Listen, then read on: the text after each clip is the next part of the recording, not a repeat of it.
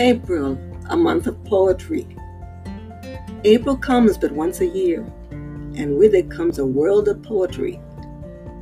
Poetry brings peace and tranquility. Poetry exercises the mind.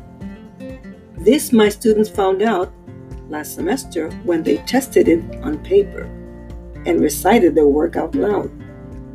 Poetry abounded in their slideshow presentations, diffusing an exciting display of creativity. To my delighted surprise, I discovered my students had talent to spare. Will they continue to share? I hope so, because they have the flair.